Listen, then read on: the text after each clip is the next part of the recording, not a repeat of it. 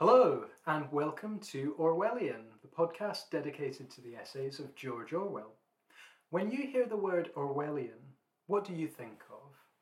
State surveillance? Terrifying dystopias? The loss of personal freedom? Well, we think of tea, pubs, and the common toad. Join us, and we'll tell you why. Welcome back, everyone. My name is Lewis, and I'm here with my co-host, Simon James Perry. S.J. Perry to his friends, and we're going to be talking about another one of the essays of George Orwell this week, surprise, surprise. But first of all, Simon, how are you doing? Splendid, thank you. Yourself? Not bad. It's early May 2021. The world is still in the grip of the coronavirus, but the weather's a lot nicer than it was, so feeling better about that at least. And I'm working from home again, which I rather enjoy, actually. Well, these days with the temperature rising and the sun coming out, I find it quite depressing sitting in my study in my home working. I want to be out and about, And also where we're living right now, we've been put into a state of emergency, which means for the upcoming week holiday we have in Japan, called Golden Week, we're not allowed to travel. Yes, it shall be more of a brass week. Yeah. Polishing the brass week for me. Whatever that means. I'll leave that open to interpretation. Yeah. All right, so... Before we get started, can I just share something I found on the internet? Sure. Whilst researching today's essay, I was reading this article by the LA Times Pulitzer Prize-winning columnist Michael Hitzik. And he listed what he believes to be, upon apparent consultation with colleagues, Orwell's 5 most important essays. Right. Do you want me to list in order from 1 to 5? Oh. Or from 5 to 1? You know what I think would be quite fun is if I tried to guess them. Okay. In no particular order. I think politics in the English language is in there. I think that... Now, this is an American commentator, so maybe they wouldn't include things like a nice cup of tea or the moon underwater. Let's say the moon underwater is there. Nay. How about... 3 strikes and you're out, by the way. How many strikes have I had so far? 1. Okay.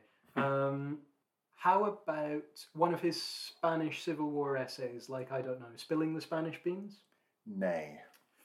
Okay, last chance. How about the essay we're discussing today, Marrakesh? Nay. Okay, lay it on me. Right, from 5 to 1, okay? Number 5, A Hanging. Of course, I'm such a fool. Number 4, You and the... Atom Bomb. Yes. Number 3, In Defense of... English Cooking. P.G. Woodhouse. Number 2, Reflections on... Gandhi. Yes. And number 1, the one you got, Politics in the English Language.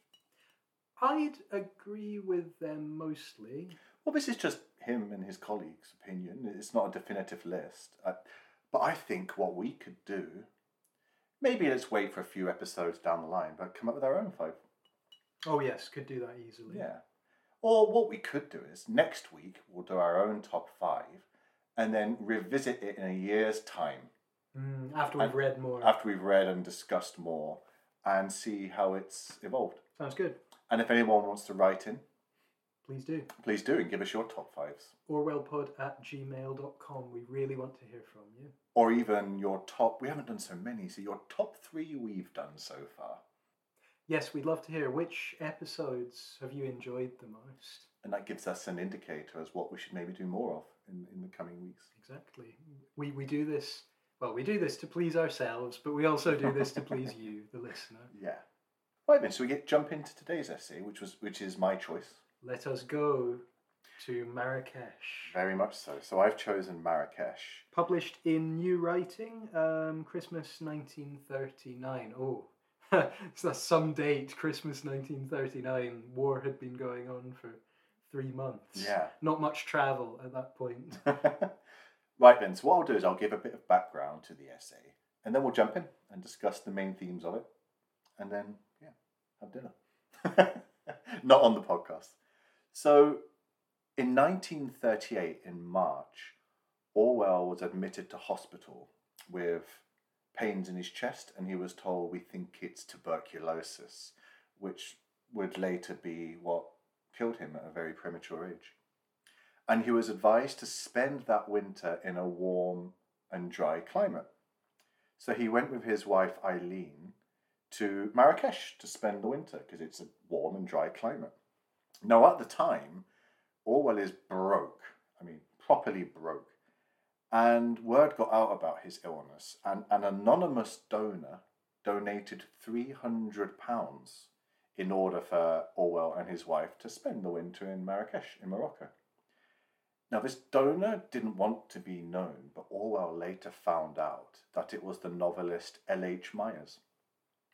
And Orwell instructed that upon his death, proceeds from Animal Farm and 1984 were to be used to pay back L.H. Myers, which he was. Wow. In the weeks after Orwell's death, £300 was paid back. I can't imagine, £300, quite a lot at that time, not a huge amount. I imagine Animal Farm in 1984 have made a significant amount more money since then. Yeah. Do you know if Myers just got the proceeds up till that point, or if he was like always going to receive the royalties? Oh, no. Sorry, maybe I didn't explain very well. So once £300 had been made in royalties, that £300 was given back paying him back, exactly. To a very surprised Myers, who never realised Orwell had found out who the anonymous donor was.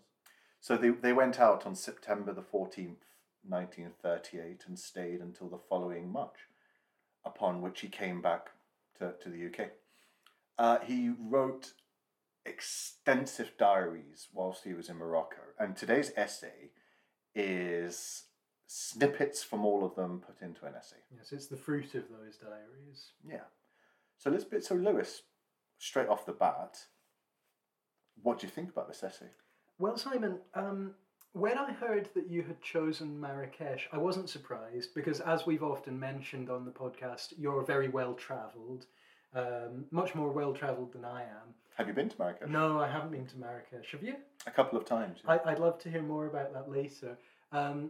So I thought, well, Simon has chosen this because it's about an interesting city in a little-known country. Well, Morocco's not little-known, but it's not a top travel destination. But when I read the essay, as has often happened when we do this podcast, when I read the essay, I realised this is not just travel writing. In fact, in a way, it's anti-travel writing. And there are so many... a particular form of travel done by British and French people throughout the centuries. And there are so many themes to pick out of this, very big themes. I'm just going to list some of the themes I wrote down here. Imperialism, anti-Semitism, and the potential, it hadn't really come about before the Second World War, but the potential ending of colonialism and the outlook for colonialism, at that point. Well, Lewis, I think you've got that spot on. They're the three main themes that I've also identified in this essay. And what we'll do is discuss those three themes in no particular order. But before we get on to discussing those, how about the language in this essay? Well, it depends what exactly you mean by the language. Do you mean the kind of problematic nature of some of the language? The prose. The prose. Well, one thing that struck me to begin with is it's really carefully written, as you would expect of Orwell. In the first couple of paragraphs, Orwell, like I said, this is like anti-travel writing. You might expect an essay about Marrakesh to begin with a kind of general overview of the city and, as I woke up in the morning, I saw the rosy sunlight glittering off the top of the minarets and that sort of thing. But no, Orwell starts off with, as the corpse went past, the flies left the restaurant table in a cloud and rushed after it, but they came back a few minutes later. And at the beginning of the essay, Orwell is describing how when a funeral goes past,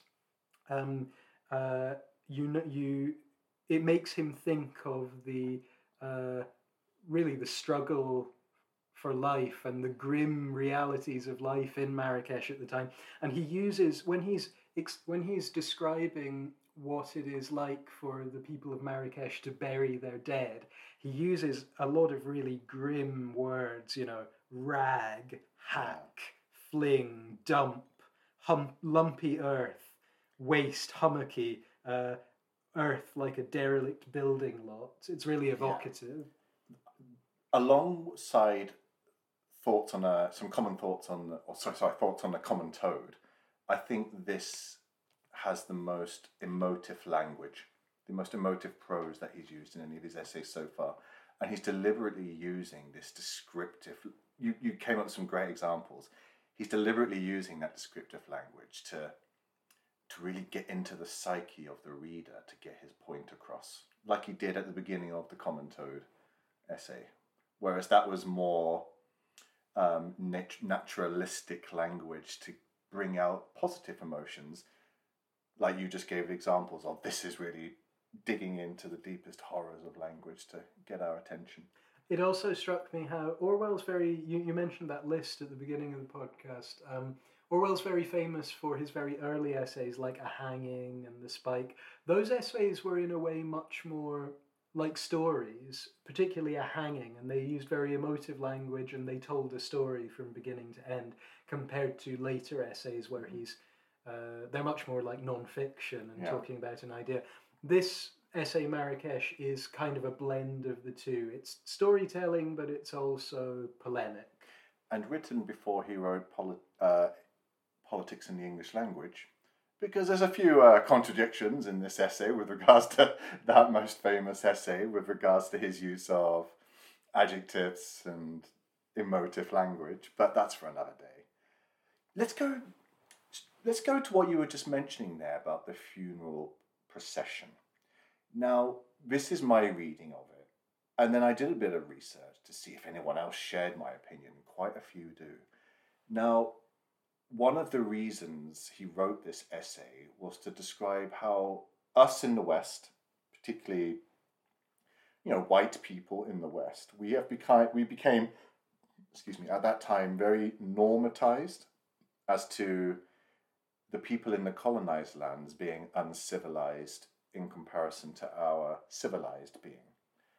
And although he's critiquing it, he's fallen into this trap of normatization himself. Because his depiction of the funeral procession and understanding of it is wrong. He's hinting at the barbarity of it and how the dead body was being carried in a hurry, open cast to the gravesite. Well, I don't know if you know much about Muslim traditions when it comes to the dead, but you have to be buried on the day you die before sundown. So you're often not afforded the luxury of how you're transported to the burial site. It can be, if Orwell's sitting there eating I think he's eating dinner? Certainly sitting at a restaurant. So he might be eating dinner. So they might have had an hour before sundown to get that body to the burial site and get it underground. So they're not going to worry about making a coffin. And very few Muslims, especially in those times, were buried in coffins for that reason. And then the next thing he mentions, how they're just thrown in a hole in the ground with no gravestone, etc. Now, in the Muslim tradition, when you die, they don't often put gravestones or any markings of the grave, particularly not ornate, because the philosophy in Islam is that all dead are equal. Because when you die, whatever happened in life, you're equal before God, equal before Allah. Which is why they often don't mark graves. I didn't know that. That's really interesting. So he's kind of fallen into his own trap of normatizing the barbarity of these colonized lands. Undeliberately, of course. I don't think he's done his research there. Well, I think, you've really hit the nail on the head, because I think this is one of the problems with this essay. I'm not saying it's a bad essay. I'm just saying, Orwell, a human being, he made mistakes. He didn't quite understand everything he saw. He was only in Marrakesh for 6 months. I think this is one of the problems with this essay, which is it treads a really fine line between trying to express ideals of, anti-colonialism, anti-imperialism, and Orwell trying to put himself in the mindset of the local people, the indigenous people, but at the same time he is tainted by imperialist views, and I think he realizes that because he grew up in an imperialist country, in an environment that taught him that at the time that taught him that white people were superior. Yeah. So I think Orwell is very much aware that he is tainted by these views and that he needs to fight against them. But I think he's still very much affected by those views. I mean, alluding to what you've just said, he says in the essay, no one would think of running cheap trips to the distressed areas of England. But where the human beings have brown skins, their poverty is simply not noticed. What does Morocco mean to a Frenchman?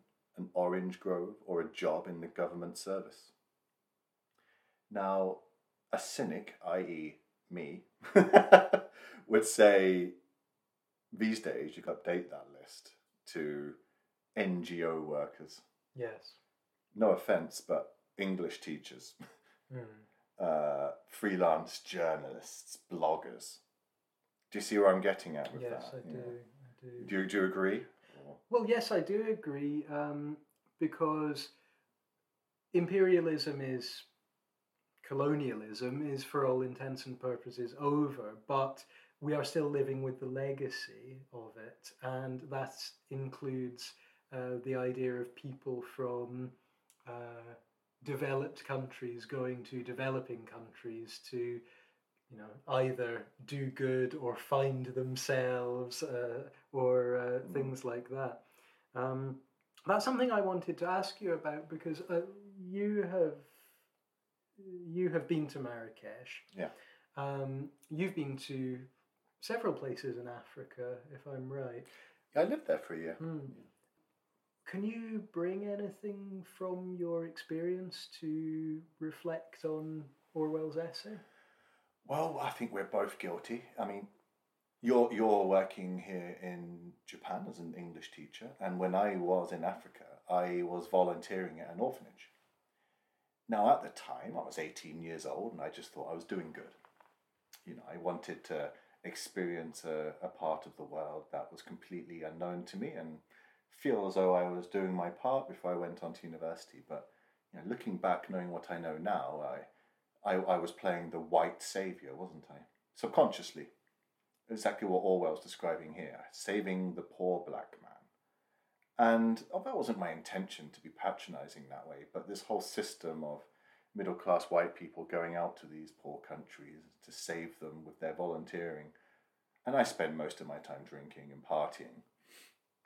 And and it was a rite of passage in a way, wasn't it? Very much so. The gap year, going to help people. Exactly. But it's all rooted in this colonial past of ours. Certainly. I was in Zimbabwe, and would I have gone to Zimbabwe had Britain never had an empire? Well, would there have been the channels for you to go to Zimbabwe if Britain had never had an empire? Would they have needed you? So my minder I was just on the outskirts of Harare, or in a village about 30 kilometres from Harare, which is the capital of Zimbabwe. And my minder was a retired colonel from the British Army who had, back in the day, been an advisor to the Rhodesian Army in the War of Independence against Mugabe's PLC, I think was the name. Anyway. And he'd stayed. Now his job was looking after all these public schoolboys who'd gone out there to save the world. And again, public schoolboys going to save the world very much in the way that public schoolboys like Orwell went out to administer the empire 50 years before, or more, 60, 70 years before. So whereas in Orwell's young days, the public schoolboys are going out to administer these countries, we're now going out to lend our civilized version of charity. Do you think coronavirus might change things there? I don't know. I mean, a lot of these places around the world that have relied on volunteers will have spent the last year or 2 years not receiving them, and maybe they've adapted. Do you think that's a good thing? Maybe it is. Well, perhaps it is. I do maintain that some good things will come out of all of this. Remains to be seen. As an English teacher, do you think you are the unwitting carrier of linguistic imperialism? Well, this is something that I have struggled with throughout my career as an English teacher. But throughout my time as an English teacher, because, being Scottish and being very aware of my background, and also being someone who is aware of the damage that Britain has done worldwide through history, through imperialism. Yeah. I've always felt a bit troubled about my position as someone who is continuing the, promoting the hegemony of English. I try to act with small acts of rebellion by, say, reminding my students that English is a global language, so they don't have to just speak American English or British English, and trying to encourage my students to, just communicate their thoughts and not care about how correct their grammar is. And yet your bosses are most probably telling you to correct their grammatical and lexical errors. That's quite right, and I do. Based on a native speaker model from Yes. From the UK. And I do have kind of petty nationalistic annoyances, like when my students tell me that I've spelt colour wrong because they've all learned American English. Yeah. So one of the things Orwell famously said was that the characteristic of being a free intellectual, and by intellectual he just means anybody can be an intellectual if they're open-minded, is the power of facing unpleasant facts. And he's referring to imperialism, or in our case, our country's imperial past. So he's accepted this himself in writing this essay, and he himself has internalized Yes, exactly. imperialist attitudes. I mean, what's his imperial past himself? You're very clued up on the history of Orwell. Well, Orwell was a public school boy in the early 1900s, and as such... Although that doesn't automatically make you an imperialist, it's certainly Don't part worry, of the... I'm sorry, Simon, I've made enough jokes about your background. I won't do it again. It's certainly on the process line. I certainly won't make any jokes about it again until we come to one of his public school essays. But anyway, George Orwell was a public school boy in the early 1900s, so that's the height of British power and influence in the world. He was brought up to believe that Britain was the greatest country, that British people were the natural rulers of the world. And then after school, instead of going to university, he became part of the British Imperial Administration, and he became a policeman. And what more powerful job could you have on the ground as a policeman in what was then Burma, what is now And metaphorically Myanmar. as well. Yes, exactly. And it was in Burma, as an imperial policeman, that Orwell finally came to question the British Empire and the way it was run and the justification for imperialism in general. Yeah, absolutely. So he has accepted his imperialist attitude that's been internalized within him and how it blinds people without them knowing it. And did you pick up on the passage in the essay where he metaphorically speaks of his blindness towards... Well, there are several passages, but the one I think you're referring to is when he's talking about the old women carrying wood. Exactly. Should I read it out? Yeah. So this is quite a long passage, again, using the excellent Everyman Selected Essays, page 125. Are they sponsoring you? I wish. By the way, Everyman, if anyone is listening from Everyman, genuinely, I love Everyman, and if you could give me a job... Are they not defunct? Or Are just they? this edition? This edition I know is out of print, Yeah. but I love Everyman books. They've been around since... Or every woman. Every person's. Or every non-binary gender person. Okay, boomer. Okay, but what is strange about these people is their invisibility. For several weeks, always at about the same time of day, the file of old women had hobbled past the house with their firewood, and though they had registered themselves on my eyeballs, I cannot truly say that I had seen them. Firewood was passing, that was how I saw it. It was only that one day I happened to be walking behind them, and the curious up and down motion of a load of wood drew my attention to the human being underneath it. That really Orwellian thing to say, the human being underneath it.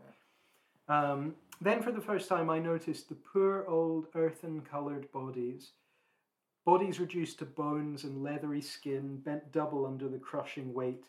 Yet I suppose I had not been 5 minutes on Moroccan soil before I noticed the overloading of the donkeys and was infuriated by it. I think we'll get onto the animal cruelty later, but it's beautiful writing, that is. Beautiful writing, and I think you're quite right that he's very good in showing you how, as a Western European man brought up the way he was, he has internalized the blindness towards the plight and the exploitation of native peoples. And he's so subtle in expressing this that sometimes I thought, I mentioned at the beginning that I thought some of the language was problematic.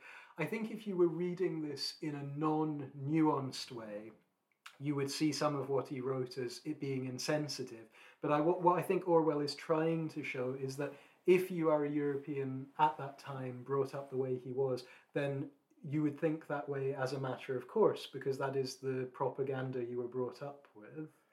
And if I may open myself up here, there's one part where he says, when you see how the people live and still how more easily they die, it is always difficult to believe that you are walking among human beings. All colonial empires are in reality founded upon that fact. And that took me back to my many travels to the third world. And as opposed to Marrakesh, what came to me immediately was when I was in India. So I spent nearly 9 months in India doing a trip by bicycle. And the thing about the beauty of traveling by bike is that you're very seldom in, sorry to be hipster here, but you're very seldom in touristy areas, and you're having, by very nature, cycling from Delhi to Mumbai. You're spending 99% of your time in the real parts of the country. And it took me back to how there were so many people, so much poverty. I remember becoming immune to it, immune to the suffering. I almost dehumanized the people around me. Yes, and in a way that also dehumanizes you, because it makes being indifferent to the suffering of others is a very inhuman thing. Yeah. So I think one of the points Orwell's trying to make in this essay, that not only does colonialism dehumanize the indigenous people, it dehumanizes the colonialists as well. And I did that trip with a good friend of mine, Shrik, who's British, but his ancestry is from India. And I opened up to him about halfway through the trip. I said, Shrik, I just feel like I'm dehumanizing, because you're often the center of attention being a tall white guy on a bicycle in India. And at the beginning, I was very polite with absolutely everybody I met. But by 4 months, I felt within myself I was becoming, for want of a better word, asshole. And I couldn't help it. And I wonder how much of that was the subconsciousness of me coming from England, a wealthy country, having been to a public school, and whether there was a subconscious, internalized attitude within me. I didn't openly think this, but was I subconsciously seeing these people as beneath me, below me, and not worthy of my attention? Do you know the American writer David Sedaris? No. You might like him. He's a writer I really enjoy, and he writes a lot of stories and essays. And recently I was listening to an essay that he read on Radio 4 about his trips to Eastern Europe. And he mentioned in his essay that, of course there is such a thing as white privilege, but there are also other kinds of privilege. There's white privilege, there's European Western privilege, American privilege, male privilege, and I think that it's undeniable that those of us who have grown up in countries where there is a certain amount of privilege, when we go to countries which are very much on another, where the suffering is very much on another scale, we might be rather immune to it or to recognizing it because we've grown up so far removed from that. And even though we are saying pretty negative things here, credit to us for opening up about this and recognizing it. You have to recognize something to then theorize it and understand it and improve it. Yes, exactly. So let's go on to the next point that you mentioned earlier, that of anti-Semitism. What did you pick up about that in the essay? Well, it's quite a small section in the essay, very concentrated. We think of the Middle East these days as being quite homogeneously Islamic. But of course, for hundreds of years, Middle Eastern countries were actually quite diverse. They had a Muslim majority and large numbers of Jews and also Christians, for example, in Egypt, the Coptic Christians. And of course, that's changed a lot since the foundation of Israel. But Orwell mentions the Jewish ghettos in Marrakesh. But can I just interrupt you there? Do you know what the Jewish population of Marrakesh was when he wrote this essay? I think he mentions it, doesn't he? About 200,000? Well, since he wrote that, in Marrakesh, it was 25,000. Mm. Do you know what it is now in 2021? It's about 5,000 or something. 128. Yeah. And you mentioned it. The reason was because after the Second World War, the creation of Israel, they all migrated there, and Arab nationalism as well. Many left. The two nationalisms, really. Make of that what you will, everyone. The effect of nationalism on cultural diversity. But what I found quite poignant about this section was when Orwell wrote, "Whichever way you look, you see nothing but Jews. As a matter of fact, there are 13,000 of them, all living in the space of a few acres. A good job Hitler isn't here." Now, first of all, I found that quite striking because some people say, oh, before the war, people didn't expect what Hitler was going to do. Of course they did. They knew what he was going to do.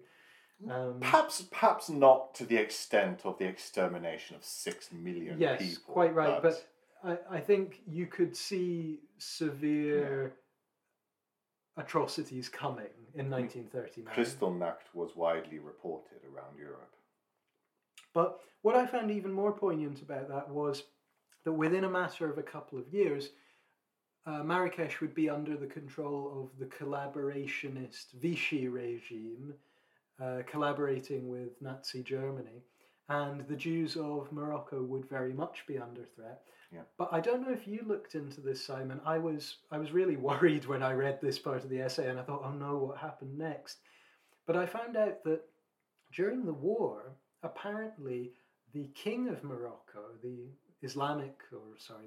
Muslim king of Morocco, protected his Jewish subjects. He refused to allow the Vichy government to deport them to Europe, and as such is still seen as a hero amongst the Moroccan Jews and their descendants. All 128 of them. And the ones in Israel. By the way, these days, Moroccan Jews and their descendants make up 15% of the population of Israel. Is that so? Yes, quite a large segment. Wow, that's amazing. We always associate Israel's population with Europe, don't we? 15% is really high. That's really interesting. Another thing I want to mention here is, and I hope this comes across how I intended to, but in 1938, before the horrors of the Second World War's Holocaust became known, anti-Semitism wasn't seen how it is today. Today, it's rightly seen as all forms of racism, as foul, as absolutely foul. But anti-Semitism throughout history, and particularly in imperial countries, has often been a form of prejudice that you could get away with. Do you know what I mean? Like, we would call it today barroom banter and nothing else. And so in 1938, even in England, you wouldn't have been called up for anti-Semitism. No, and there were, people made Jewish jokes. Yeah. And remember when we were talking about the Donald McGill essay, Orwell was saying that Jewish jokes were quite common until the war, when they started to kind of leave a nasty taste in the mouth. You're right here, because... So his dry mockery of anti-Semitism in this essay, it shows you the foreseeing of the man and how he can see how prejudice is prejudice. Exactly. It shouldn't be ranked. Well, you mention how it was at that time considered acceptable by many people in society. Orwell mentions how, and I'm quoting here, "You hear the usual dark rumours about the Jews, not only from the Arabs, but from the poorer Europeans." And then he imagines speaking to a poorer Frenchman in Algeria. "Yes, mon vieux, they took my job away from me and gave it to a Jew. The Jews, they're the real rulers of this country," etc., etc. And they've got all the money. Yes. They control the banks, finance, everything. I'm a bit nervous about this part because people can edit us. What really struck me from what you said, and comparing it to what Orwell's written here, it's, what's the argument? Coming over here, taking our jobs, that kind of thing. Well, these are all very typical stereotypes, aren't they, of the Jewish people? And Orwell hypothetically replies, "But," I said, "isn't it a fact that the average Jew in Marrakesh is a labourer working for about a penny an hour?" "Ah, that's only for show. They're all money lenders, really. They're cunning, the Jews. Faking poverty, living in squalor to hide money." Now work that one out. This is only just after Orwell's described the extreme poverty in the Jewish ghettos in Marrakesh. Do you have any passages there where he describes how they're working in tiny little booths in the middle of the Medina, with its narrow 6-foot wide streets? Yes, well, he says it gives you a good idea what the medieval ghettos were probably like. So many of the streets are a good, quoting Orwell here, page 122, "Many of the streets are a good deal less than 6 feet wide. The houses are completely windowless, and sore-eyed children cluster everywhere in unbelievable numbers, like clouds of flies. Down on the centre of the street there is generally running a little river of urine." I don't think these people are controlling the world's finance markets. But it's the same when you go to Fez. It's the same when you go to the old Jewish quarter in Cordoba and Granada and other cities of Spain, which were created by they call them Moros. What would we call the Moors? The Moors, but is that a derogatory word these days? Well, I don't know. It might be. Well, the Islamic rulers of the Islamic rulers of Spain. Islamic rulers of Spain. They're always tiny, cramped, with little, which is lovely these days for tourism, but it would have been horrible to live in those days. And the reason being is, in these cities, especially those run by Christians or Islamic rulers, Jews were given tiny neighborhoods with strict rules about where they could live. Oh, yes. So they had to pile 25,000 people into what would normally be land for 5,000 people, hence the nature of the buildings. As you say, look at Marrakesh, look at Cordoba, look at places in Russia, and look at the East End in London as well, which had a big Jewish population until the 50s. Have you travelled much around Andalusia in Spain? I've never been to Spain. Well, when you do, it's fascinating, the Spanish cities with I can't think of a better word. Let's say the Arabic past, and they all have Jewish quarters, and then you have the Christian parts, which were built a bit later. But Marrakesh is interesting for that, because you have the Medina and the area there, which is the old area. Then around it, you have the French colonial area, which is mostly early 20th century to Art Deco architecture. And then beyond that, you have the modern buildings. It's really fascinating how you go from the outside in, going through these different... It's like a layer of rock. You can tell how old it is by how closer you get to the centre. Makes me think very much of what my mum would tell me about her time in Singapore when, you would see all the remnants of the... of course, when my mum was in Singapore, there was still a lot of old buildings. Now, good luck finding a building over 10 years old in Singapore. But Raffles Hotel. Raffles Hotel, the shop houses, which my mum always really liked. And when my mum was young, there were still some of the old kind of Malay kampong type houses as well. Oh, wow. Amazing. Well, let's move on to the last point. What was the last point you wanted to discuss, the themes that you picked up on? Well, it's looking to the future, at least as Orwell saw it in 1939, and it's, for want of a better word, the winds of change that are starting to blow. Shall I read the passage from the essay, which I imagine we both picked up on? And for me, this is the most poignant passage of the whole essay. And he says, "There is one thought which every white man, and in this connection it doesn't matter, to a piece if he calls himself a socialist, thinks when he sees a black army marching past. How much longer can we go on kidding these people? How long before they turn their guns in the other direction?" How powerful is that? Very powerful, because it's Orwell seeing ahead 20 years to the colonial rebellions that will end colonialism in Africa. So what's happened that makes him write this passage? Well, he's just been, of course, I don't think we've mentioned Marrakesh was a French colony, and he's just watched some Senegalese troops, Senegal, another French colony at the time. He's just watched some Senegalese troops in the French army march past in their ill-fitting uniforms. And he was surprised how one soldier looked at him with reverence because he was a white man. And he was thinking, it's because this young man has been brainwashed to think that I am superior to him. But how long will this last? How long will these men who we have trained up think of us as superior? How long until they realise that our race is exploiting their race? Well, Eric, I can tell you, about 20 years from when you wrote that. You won't live to see it, but in the decade after your death is when they realised. Do you remember how I told you in a previous podcast how Frantz Fanon, the famous post-colonialist, was inspired by Orwell? It was this essay. Was it? Yeah.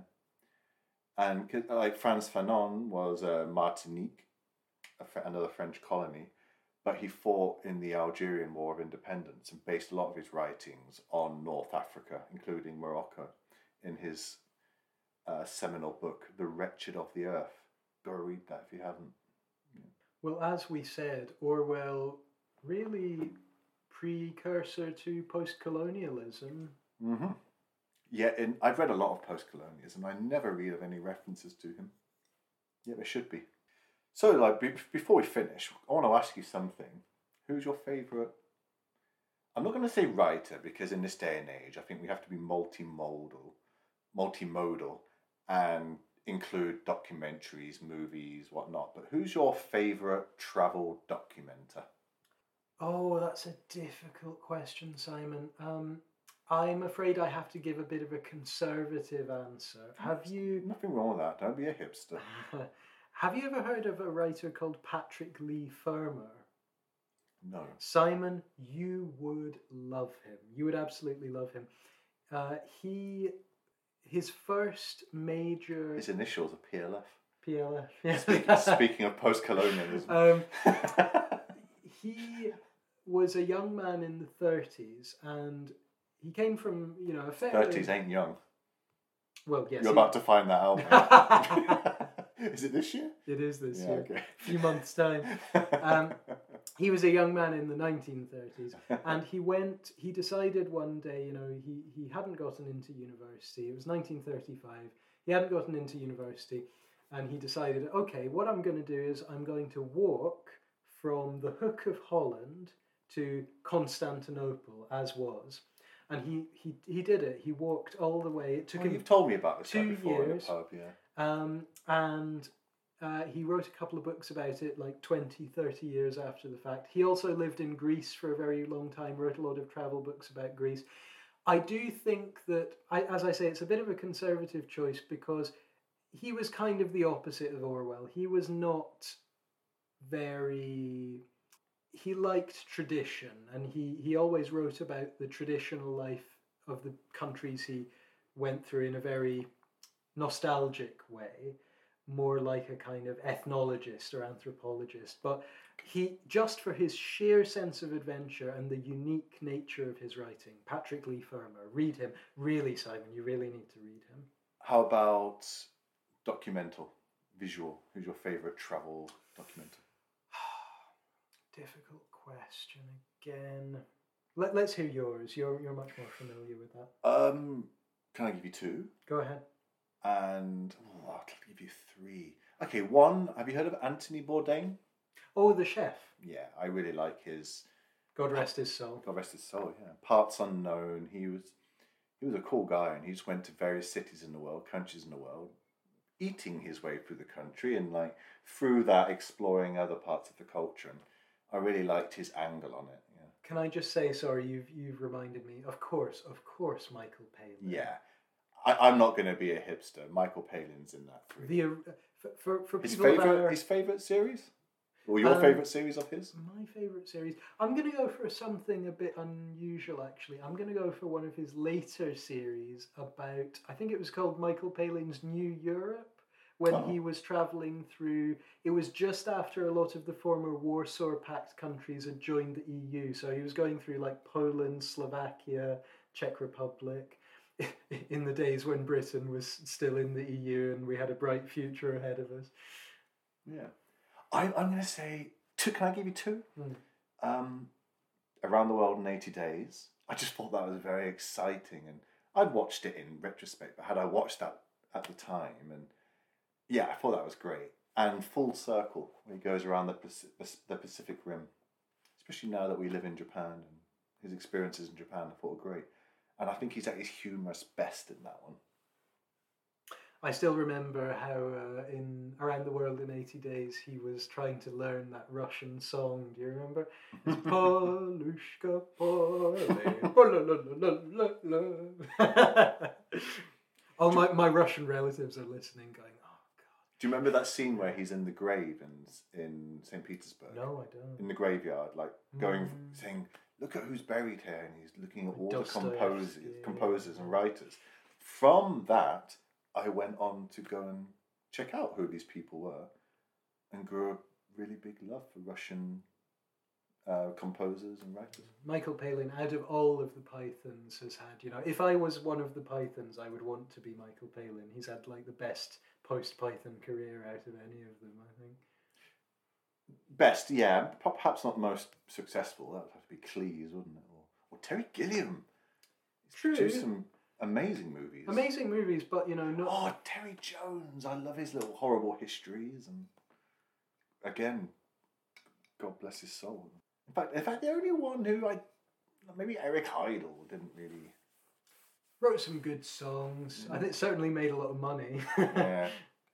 Graham Chapman, he did that pirate movie, didn't he? You know what you could say about Graham Chapman is that he was out. He was a gay personality at a time when it was difficult to be like that. So he obviously must have inspired a lot of people. Yeah, definitely, yeah. And I can't think of any more. Alan Wicker. Oh, Alan Wicker, yes. I remember in the 80s. Again, Python, welcome to Wicker Island. I wonder if that's where Palin got his idea. Probably. So the thing about Palin, if I may go back to that, he's not a natural traveller. He was like struggling to find his way after the Pythons and A Fish Called Wanda. And a producer from the BBC came up to him and said, listen, we've asked a few other people to do this series around the world. Would you be up for it? And he was like, I don't know. I don't really travel much. And so I'll give it a go. And so he developed his love for travel through that. It wasn't that he had a love for travel and pitched it to some producers. It was vice versa. I'm sorry, could I mention just one more that had a big Of course, impact on me? Have you heard of a guy called Tim Grundy? There was a series when I was growing up in the 90s called Two's Country. I used to come home from primary school and me and mum and dad would sit down in front of Two's Country on the TV. And it was this guy called Tim Grundy and the cameraman who was always just known as the Eye. And you never heard the cameraman's name. He would just do like gestures with his hand in front of the camera, like thumbs up or or like, oh, I don't know, waving his hand. But what Tim Grundy did was he went to lots of obscure places, first of all in the British Isles, and then throughout Europe, and then gradually throughout the world. And that made a big impression on me because he would just go to, this week I am mostly travelling to the small towns of Wiltshire, and it might not sound gripping, but it gave me a real love of the British countryside, and you would see him like trudging through. This week I'm following the route of the Thames from the beginnings in a spring in the Oxfordshire hills to its estuary, and I love that kind of thing. I did two things relatively similar. I went interrailing once in my younger years, and I was in Venice. And I'd met this Dutch guy at a backpackers hostel, and we said, let's travel to the next place together. And we decided the next morning to go to the train station across the lagoon from Venice. And whatever place was at the top of the notice board was where we were going. And it was Ljubljana in Slovenia, which I didn't even know existed at the time. So we just got on the next train to Ljubljana. The next one was I was at my parents' house in the north of France in Brittany, and I just decided I was going to go hiking. Had some time on my hands before I had to go back to work. I mean, a lot of time. I had a contract starting in about 3 months, and I started walking, and I didn't really know where I was going. I just know I wanted to go and visit some old World War II and World War I battle sites. So from Brittany, I just walked and walked, and when I finally decided to call it quits, I was in Brussels. So everyone, that was Marrakesh, Simon's choice for this week, and I'm very glad you chose that one, Simon. I enjoyed that. It brought up some very interesting and unexpected avenues. Well, everyone, thank you very much for listening. Again, as I said before, we'd love to hear from you. orwellpod@gmail.com. Please write to us. We're also on Instagram. We're on all the major podcast apps, aren't we, Simon? Yes, Spotify, iTunes, Google Pods. And the rest. No. All right. Thanks, everyone. You know what we always say, don't you, Simon? Yeah, go on, say it. Orwell the